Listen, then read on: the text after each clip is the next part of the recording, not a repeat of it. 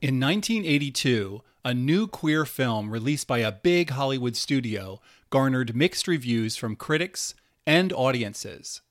No, I'm not talking about Personal Best, Carell, or Victor Victoria, all released in the same year. As you can imagine, nearly as soon as its release, this film got slammed aside as the LGBTQ community plunged into the darkness of the AIDS crisis. And subsequent films from Hollywood, and rightfully so, focused on the tragedy of the epidemic. 1982 was a pivotal year for queer film, and if AIDS hadn't happened, this quiet, hopeful film would have been the catalyst for an entirely modern, positive representation of gay and lesbian relationships in Hollywood. In some ways, we're still fighting that battle today. I think it's time to pay homage to this classic film starring three of my favorite television actors from the 70s and 80s. I can't wait to talk about it.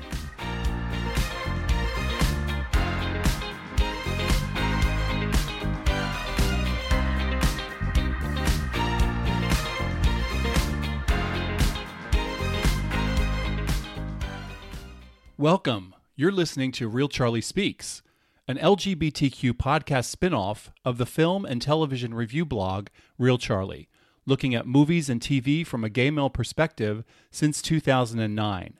I'm your host, Philip Barr. Each month, I select a classic queer film, television series, or creator. I talk about how the subject spoke to me when I first discovered it years ago and how it stood the test of time. Join me now as we begin another episode adventure. Hello, everyone. So did you guess it? Today we're going to talk about 1982's Making Love, directed by Arthur Hiller and starring Michael Ontkean, Kate Jackson, and Harry Hamlin. So before we get into the actual film, because I have a lot to say about the film, I want to share a few of the reviews and the reactions at the time when the film was first released. So first I want to take a look at the Rotten Tomatoes, because the Rotten Tomatoes has two different reviews. It has an official reviewer's review or rating, I should say, and then secondly, it has an audience rating. So there were 20 reviews for Making Love, and most of these reviews obviously came about back in 1982. It has a 45% rating. The audience rating is 57%. So that gives you an idea of what this little film is fighting against. And secondly, I'm going to read the very last paragraph in Roger Ebert's review from back in 1982. Remember, this is 41 years ago. Ebert says, "Making Love is essentially a TV docudrama in which the subject is announced loud and clear at the onset and there are no surprises. People have described the movie to me in one sentence. Kate Jackson finds out her husband is a homosexual, and they haven't left out much." Wow. I don't even know where to begin with that, because I see this film as brilliant. I see it as a film that could have heralded a new age in Hollywood and their depiction of lesbian and gay relationships. A very modern look at something that was hidden, that was vilified. We've talked a lot on this podcast about how Hollywood treated LGBTQ people, their relationships during the first 100 years of cinema or so. And so I really feel like I really specifically chose this movie today, not only because I love it, but because I really think it's an important landmark film in LGBTQ history. And I will get into that now. So what I'd like to do now is I'd like to sort of jump into just what the film is about. So I'm going to talk a little bit about the plot. I'm not going to give away the ending, but I am going to give quite a few details on the plot and just talk about that, because I think that as you start to watch this film, the film sort of starts to unfold and you start to see what this movie is really about. So the title of the film is called Making Love. It's not called Hot Sex Film. It's not called Booty Call. It's called Making Love. And the soundtrack, when the soundtrack begins in the very beginning of the film, as the credit, not the credits, but as the titles are getting ready to reveal themselves, the title of the film, the soundtrack is very tender. And I just watched this film this afternoon before I taped this. And I was really struck by how tender the soundtrack is in the very beginning. And the whole soundtrack of the whole film, all the way through the entire film to the very end, is a beautiful, beautiful, tender soundtrack. And that word tender to me really encapsulates the film itself. The focus of the beginning of the film is the character of Zach. We don't know who Zach is yet. We don't know the name Zach. We don't know anything. All we know is that the actress Kate Jackson and the actor Harry Hamlin are talking. They have a white screen behind them, and they are talking to someone. They're speaking directly to the audience. However, they're not speaking to the audience. They're speaking to either a therapist or an interviewer or something. Nobody's characters have been revealed yet. And then they jump right into the plot. The plot is that Zach and Claire, Zach played by Michael Ontkean and Claire, played by Kate Jackson, are shopping for a house. They're a young couple. They're just about 30 years old. He is an oncologist. She is a TV executive producer working for a television network, and they are shopping for a house. And we haven't yet met Harry Hamlin's character of Bart. However, we do see Harry Hamlin in the beginning before we actually know who he is. So all three of them are sort of established at this point. I do want to make a comment at this point about how wonderful this film was for me. I saw this film in my early 20s. My early 20s. And I have a funny story. It's kind of typical of big mouth activist me back then, but I have a funny story that I'll tell at the point where where I get to that point in the film and this happens. I'll tell the story. But these three people were very important actors back in the day. So obviously Kate Jackson, for those of you who are old enough to remember or have seen on repeats, was Sabrina in Charlie's Angels. She also went on to have a really good television film career.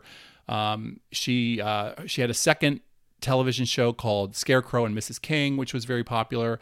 So she was big.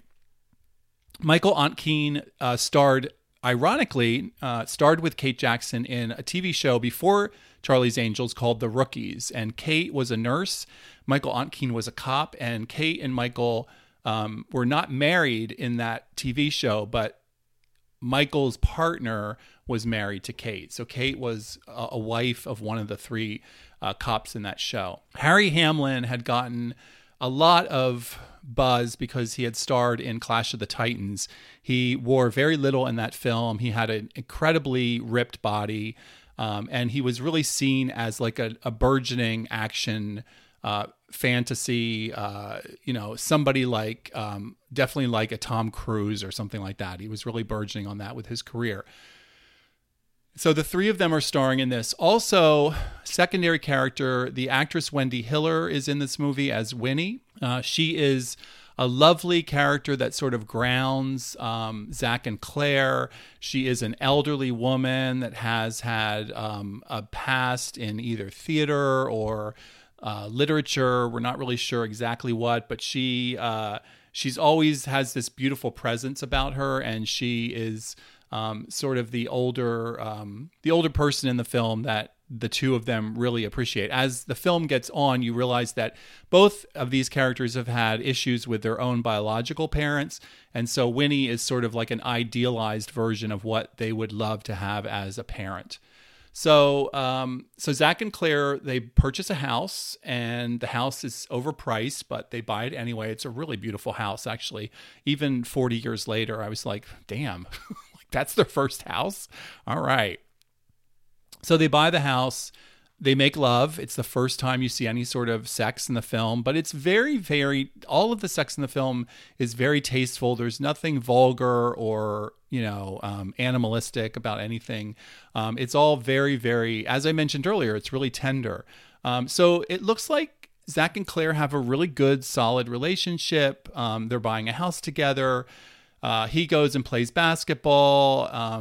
you know, and they're setting this up to show that when the schism does come in their relationship, like it's to say that these two people are just sort of ordinary people that got caught up or that get caught up in sort of not an ordinary situation for most straight married couples. So Zach seems to act out when he gets stressed. And so you see him having a really bad day at work.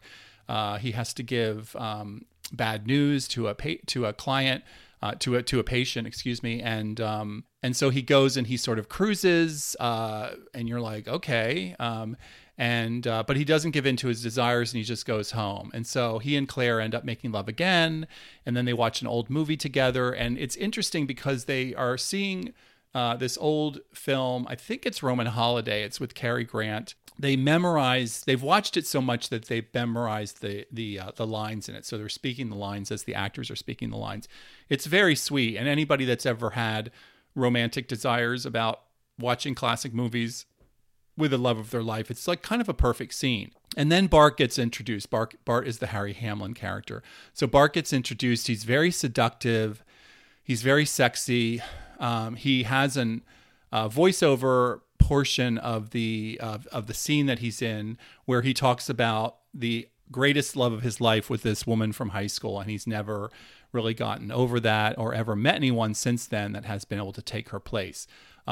He works out a lot. He goes to a gay bar at night. He's a writer, by the way. He's a fiction writer. So he works out. He goes to a gay bar. He's very popular at the gay bar. He talks to all these people. Everybody kind of wants a piece of him. He picks up a younger guy. And when I say younger, it's like Bart's probably 32 and this guy's probably 25 or something. So it's not that big of an age difference. But I guess you might say that Bart is the more seasoned person in the pickup, and the other guy is sort of a newbie. He's also shown as being really vain and narcissistic, and he's also a loner. So keep in mind that this is 1982. So there are some stereotypes in this movie, but I think that they work very well. I think there's nothing wrong with showing a writer as being a loner or showing them as being vain and narcissistic. There are obviously not every writer is that way, but there's nothing wrong with that. Also, sort of the stereotypes of him not really wanting a relationship and just going out and picking up guys at bars. Keep in mind that this is pre-AIDS. It was filmed in 1981. So we're still dealing with the fact that most gay men in this country and in major cities around the world were enjoying the sort of post-Stonewall sexual revolution that had happened in the LGBTQ community. So then the pace picks up, and Zach is found sort of parked across the street from a gay bar in the middle of the day, which is kind of crazy, but I guess it's to show that he is not really thinking that straight, because if he was, no pun intended, if he was, obviously he would be doing this late at night, but he's doing it in the middle of the day. He's away from work a lot. He's starting to be away from work a lot. Again, like I said, the pace is sort of picking up here because they really want to get to the meat of the matter, which is Zach actually making that leap from just thinking about possibly being with a man to actually being with a man. So he's out of work a lot. I mean, he doesn't lose his job or anything. He's just away from the office quite a bit. Claire is starting to worry. Bart goes out and cruises more. Zach ends up going to a gay bar on his own. It's a sort of a very traditional leather Levi bar, which is what they were called back in those days. There's really nobody in the bar that I can remember that's actually in full leather or even partial leather. It's really just a bunch of guys in flannel shirts and jeans, and everybody is really regular looking. The way that they cast the extras and the way that they sort of cast the scene, I thought was really reflective of the times, but also respectful as well. And hopefully that maybe has something to do with the screenwriter Barry Sandler. I have probably not, though. It's probably some other lucky gay guy was actually able to give some direction on this, maybe the art director or the set director or something like that. So he's Zach is fine. He's not freaked out. And then there's a moment where you see two guys kissing in the bar, and they're in the background, but they're very clear. They're not out of focus or anything.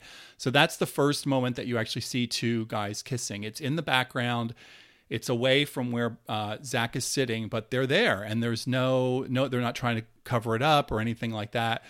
And then after that, more plot. Finally, Zach calls Bart and asks him out to dinner. Zach is really seen as the aggressor, and I don't mean that like in a really creepy way. I just mean like Bart is not the one as the single guy going after Zach. Zach, who's the married man, is really going after Bart. He's really pursuing Bart. So they go out to dinner, and then they end up at Bart's, and there's all this sort of innuendo conversation going on. It's very sweet. I feel like any of those of us that came out of the closet at some point and are from the LGBT community know that there's always these moments when you're not quite ready to talk about it, but you're like 3 minutes away from talking about it. So there's all this sort of like innuendo, and then all of a sudden they kiss. And the kiss at first, it's on a staircase, it's on stairs, and it's shot from a distance. And you can't even see their lips touching, but you do see their heads together. It's a full body shot, full body shot. And it's a kiss. There's no getting around. It's absolutely a kiss. So here's where I'll tell you my college story, which is really funny. And also we'll definitely, if you don't know me at this point, we'll definitely tell you a little bit more about how I've operated over the course of my life and how angry I was, and militant I was for a long time, and probably still am. I just don't show it that much.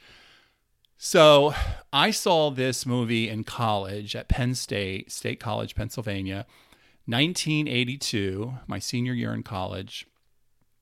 I was chomping at the bit, foaming at the mouth to see this movie. I couldn't wait to see this movie. The idea of Harry Hamlin and Michael Ontkean playing gay lovers like made my head explode.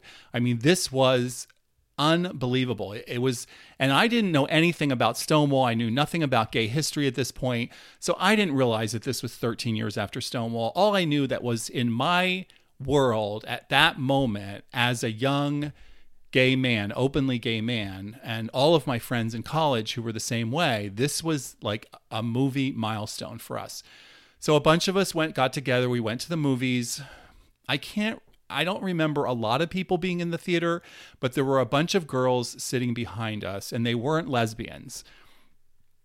And they were fine. Nothing was going on. And then as soon as the first kiss happened, and like I said, the first kiss is actually very tame. There's nothing really, when you see it, you're like, oh, good God. It's like, because it's shot halfway across the room. They're facing each other, but the way that the camera is on them, you can't even really see their lips, as I said earlier. But it is it's a kiss. And so when we got to that point in the film, in the theater, we're watching the movie, these girls behind us started going, ew, ew. Well, little old me whipped my head around and said, listen, I have waited 22 years to watch this movie, and I am not going to have the three of you ruin it. So you have two choices. You can either shut up for the rest of this movie and watch this film in a respectful way, or you can leave now and get your money back. Those are your choices. You have no other choice. And I turned around, and of course they were shut up for the rest of the movie. But that's what we were facing back then. I mean, it was like people were really grossed out. And, I have to tell you that even today, it's still, we're still going through that. We went through that with the film Bros earlier last year, I should say, in 2022, being released as the first big Hollywood, big studio rom-com in 2022. I mean, give me a break. And it was all about like, can straight guys sit through a film where gay guys are having sex? And it's like, oh my God, this isn't a porn film, for God's sakes. It's a Hollywood film. They're not really having sex. And it's a rom-com. So the sex is always going to be dopey and stupid. So anyway, so I persevered and had my moment. And then, of course, the great thing about it is later on in this scene, there is they walk to the bedroom. When they get to the bedroom, there's a lot of shadowing going on. There's sort of this crisscross thing going on in their bodies. It's very beautiful. It's very sensual. It's very tender. It's very sexy. They take each other's shirts off. And then in close up, there is a big kiss scene at this point. So this is really the one that sort of just knocked our socks off, took the wind out of our out of our chests, and we were just like swooning over this. I mean, swooning. I mean, and to tell you the truth, I look at these two guys today, 40 years later, and I think these guys are hot. Like, there's no, like, if this movie got released today, it would be like, oh my God, these two actors. I mean, if they were, in their 20s back here in 2023, it would be the same reaction, because these men are really attractive and really handsome. It was a remarkable moment. The sex scene that came afterwards, I wouldn't even call it R-rated. I would really call it PG-13 rated. It was very sweet and very just nobody was completely naked. The legs were entwined, and that was it. I mean, nobody was simulating any sex acts or anything like that. Afterwards, Zach is very affectionate. Bart, of course, pulls away. Then they spend a weekend together. And at this point, I probably need to talk about a few things that are, because I think that's where I'm going to stop, is that they spend a weekend together, and then who knows what else happens. So, does Zach tell Claire? Does Claire stay with Zach if that happens? Is Bart, does he get over his need to be a loner? I mean, there's all these questions between the three of them. And I don't want to ruin any of that for any of you that have not seen the movie ever, because I think it's really worth watching. So a couple of bigger picture comments right now, and then we'll talk about sort of the fallout after that. So yes, all three of them are very white. They're very handsome. They're very beautiful. The men are very masculine. So is it sort of pigeonholed into, not having people of color and not having non-binary and feminine men? Of course it is. But is it still revolutionary? Absolutely. Absolutely revolutionary. So I say this a lot when I talk to people about the American version of Queer as Folk. There's been so much sort of conversation and dismissal over it was too white, it was too male, it was too pretty boys, on and on and on. But the thing about the way the world moves forward, and in particular the way that film and television moves forward, is that somebody in the main culture and the dominant culture does something, which then opens up the door for somebody else to do something, which then opens up the door for somebody else to do something. So for instance, Queer as Folk made the way for Noah's Ark, which then, years later made the way for, say, Pose. So each of those sort of are, they're on the shoulders of the previous projects. Same thing with Making Love. I think this movie is fantastic, and I think that there is a huge audience for films like this, just really beautiful love stories.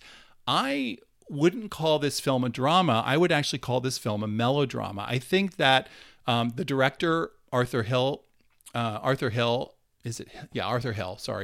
director, Arthur Hill, and screenwriter, Barry Sandler, both came at this very much from sort of an ode to the old Douglas Sirk movies from the 1950s. Just very, full of swept up music, really beautiful shots, lovely interiors, beautiful people, in drama that would be sort of at the end of the movie, things would just be sort of cleared up.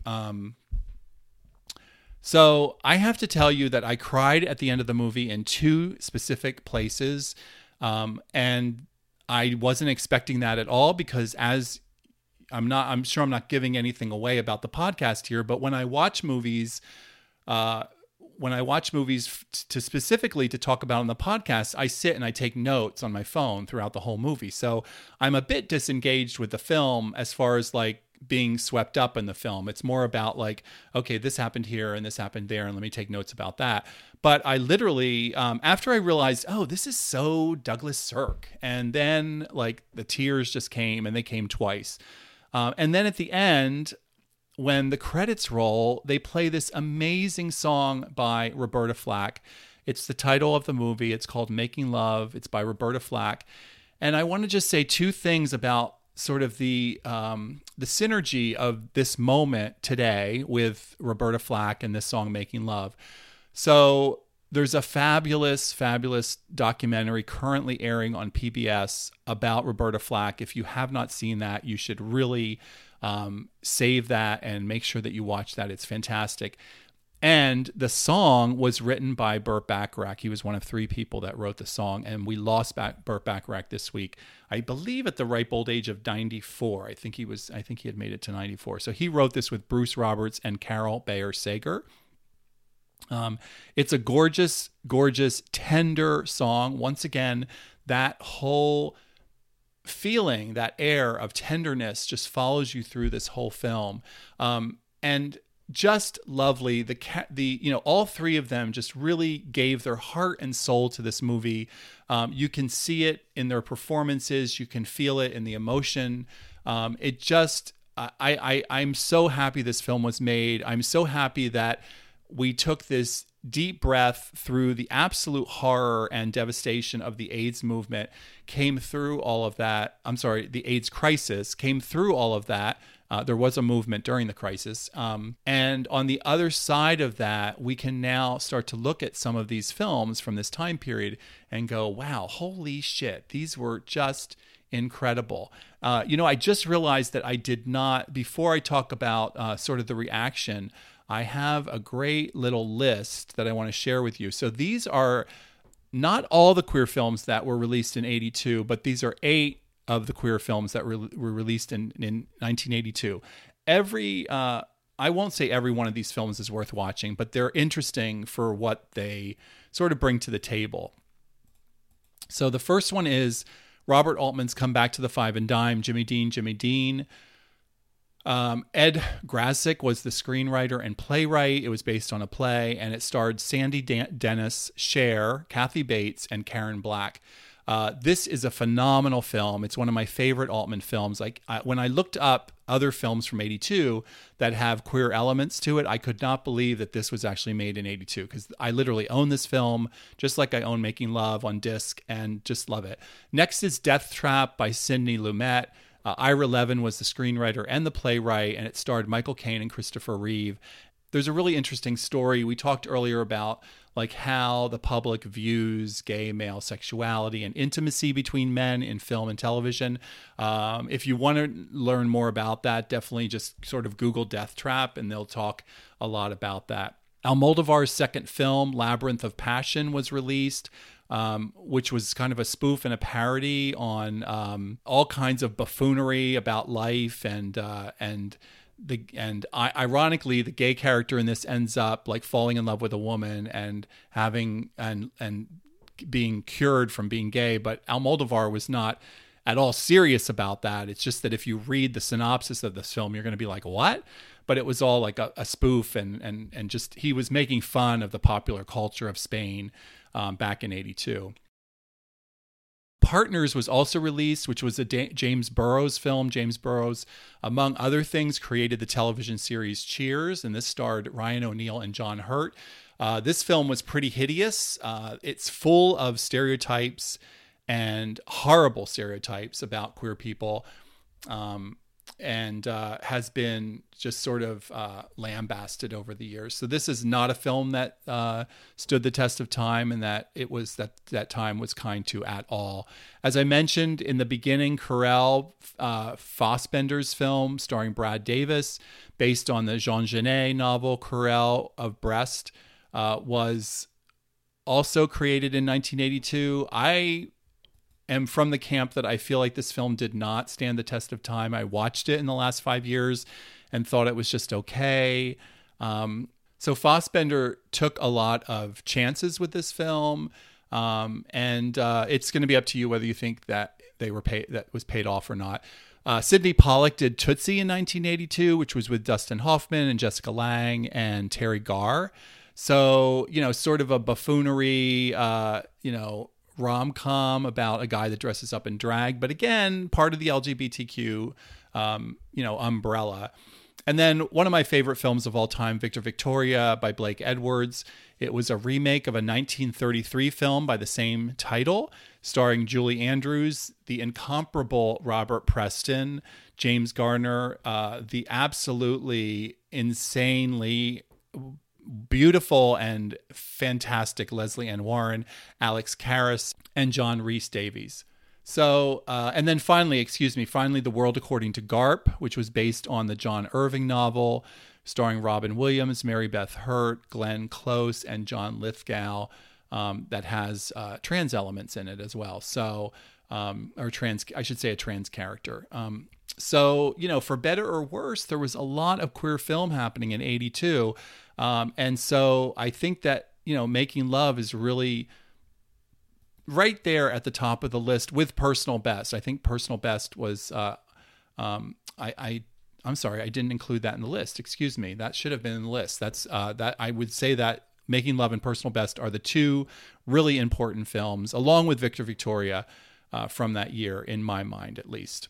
And then I will sort of close this out by talking a little bit about the fallout for the three actors. So let me start with Kate Jackson, because hers is sort of a shorter sort of a conversation. I couldn't find anything specific about her interviewing, about her experience in this film. I think as the straight white woman in this film, herself and her character being straight white female, I don't think that there was a lot of microscope focus on her. However, I will say that she was on The Tonight Show when this film got released and was doing, the press junket for the film Making Love, went on The Tonight Show. And when the audience realized what the movie was about, when it was explained to them, they booed her. So there's that. Michael Ontkean and Harry Hamlin both have talked about how this really affected their careers. Harry Hamlin, as I mentioned earlier, was really on the precipice of becoming a big action star. He had the body for it, he had the looks for it, he had the voice for it, and he had the acting chops for it. He's a really great actor. And it just never happened. After Making Love, he got 0 offers for any films. Now, I do have a quote from him, which I think is really good. This is from Entertainment Tonight. He talks specifically about how Making Love really ended his film career. But this is what he says, which I think is just absolutely lovely. Regardless of the initial reception, Hamlin is well aware that he went on to have a great career and still does. Hamlin, noting the tectonic shift in LGBTQ stories since then, added, "I'm very proud of having done that movie. People come up and thank me for making the film and say they were affected by it and that it helped them come out or it helped them talk to their parents about their sexuality." Hamlin said, "Very rarely does one have an opportunity to have that kind of effect out there in the zeitgeist." And as most of us know, Hamlin went on to star in LA Law and just, he just really had a great, great career with LA Law. He was in Mad Men a little bit more recently. And he's also married to Lisa Rinna, who is part of the Housewives franchise as well. So he's had a great, great life. I did find a really interesting, very short YouTube clip with Michael Ontkean from 1998, where he talks about how he first turned down the role, as so many people did. I guess I should mention that a mountain of actors turned down the role. A mountain of agents refused to even have their actors consider having this role. So Michael Ontkean in this, it's just a 1.5-minute interview. He talks about how he initially turned down the role, and then the more he thought about it, the more he said to himself, how am I going to live with myself if I believe in equality for people? I'm an actor playing a role. How can I possibly not take this role on? Because it's going to be, he just had this feeling that it was going to be an important film, and it turns out that he's right. So I really love the fact that both of these actors got to a point in their careers and in the world at large that they were able to talk about the hypocrisy and the bullshit that went on with being cast in this film and then missing out on opportunities, but how, your life really works out okay. Aunt Keen ended up years later starring in Twin Peaks, and we all loved him in that role. And that probably, I think that may have even eclipsed everything else he did. So post Making Love, Aunt Keen really had a great career, sort of, midlife, middle age career with Twin Peaks and some other things. And then Hamlin, after Making Love was 82, and then LA Law, I believe, started in 84, maybe 85 at the latest. So it's all just really interesting because life just sort of leads you to where you need to go. And that's it. So I would love to hear what you think about this film. If you haven't seen this film yet, I welcome you to it. I will, in the show notes, I will put some information about some of the articles that I read and also some of the YouTube that I watched, like the Michael Aunt Keen YouTube. And I will also list any sort of streaming options for this film. I own it on disc, so I was able to watch it on disc. But I'm sure that it's available streaming on different platforms. So that's it for this month. I'm so happy that you joined me. I hope that I was exuberant enough during this to show you how much I love this film. I love Making Love from 1982. I think it's such a landmark film. There's so many films from this time period we could talk about. We could talk about Personal Best, which is right up there with Making Love. We could talk about Victor Victoria. We could talk about Come Back to the Five and Dime, Jimmy Dean. There's just so many films from this year that really sort of burst through. And then, of course, AIDS crashed in and sort of reimagined the way that LGBT people were represented. And they were being represented either as victims or as caretakers. The love stories were really suppressed for a long time until we got through the worst of the AIDS crisis. But we did. We got through it, and the 90s came around. And even before the medication came around in the late 90s, most of the decade of the 90s was full of new queer cinema, which really was the harbinger for all things better in Hollywood. Because the independent films sort of forced the Hollywood films to, at the very least, stop producing horrible characterizations of LGBTQ people. Not 100%, but I think it really helped to change things a lot to get us to where we are today, where where films like Bros are being produced for mass audiences, and of course the streaming services are producing amazing LGBTQ content, as we all know. So thank you so much for joining me this month again. I will say that I'll just give a teaser for next month. I'm not going to say exactly what it is because I love these intro teasers that I've started doing. I hope you love them too. It's so much fun writing them and trying to figure out ways of making everybody think before we actually get into the bulk of the podcast. So all I will say is that next month I'm going to focus on a classic Hollywood filmmaker from the 20th century and a couple of films that are queerly delicious. So that's what we'll have for next month. My name's Philip Barr. This is Real Charlie Speaks. It's a podcast, and it is a spinoff from the blog Real Charlie. On both the podcast and the blog, I talk about film and television from a gay male perspective. So I'm Philip Barr. Thank you so much for joining me. Have a lovely, lovely rest of the month, and I will see you next month. In the meantime, please take care of each other and send the world a lot of love. Bye-bye.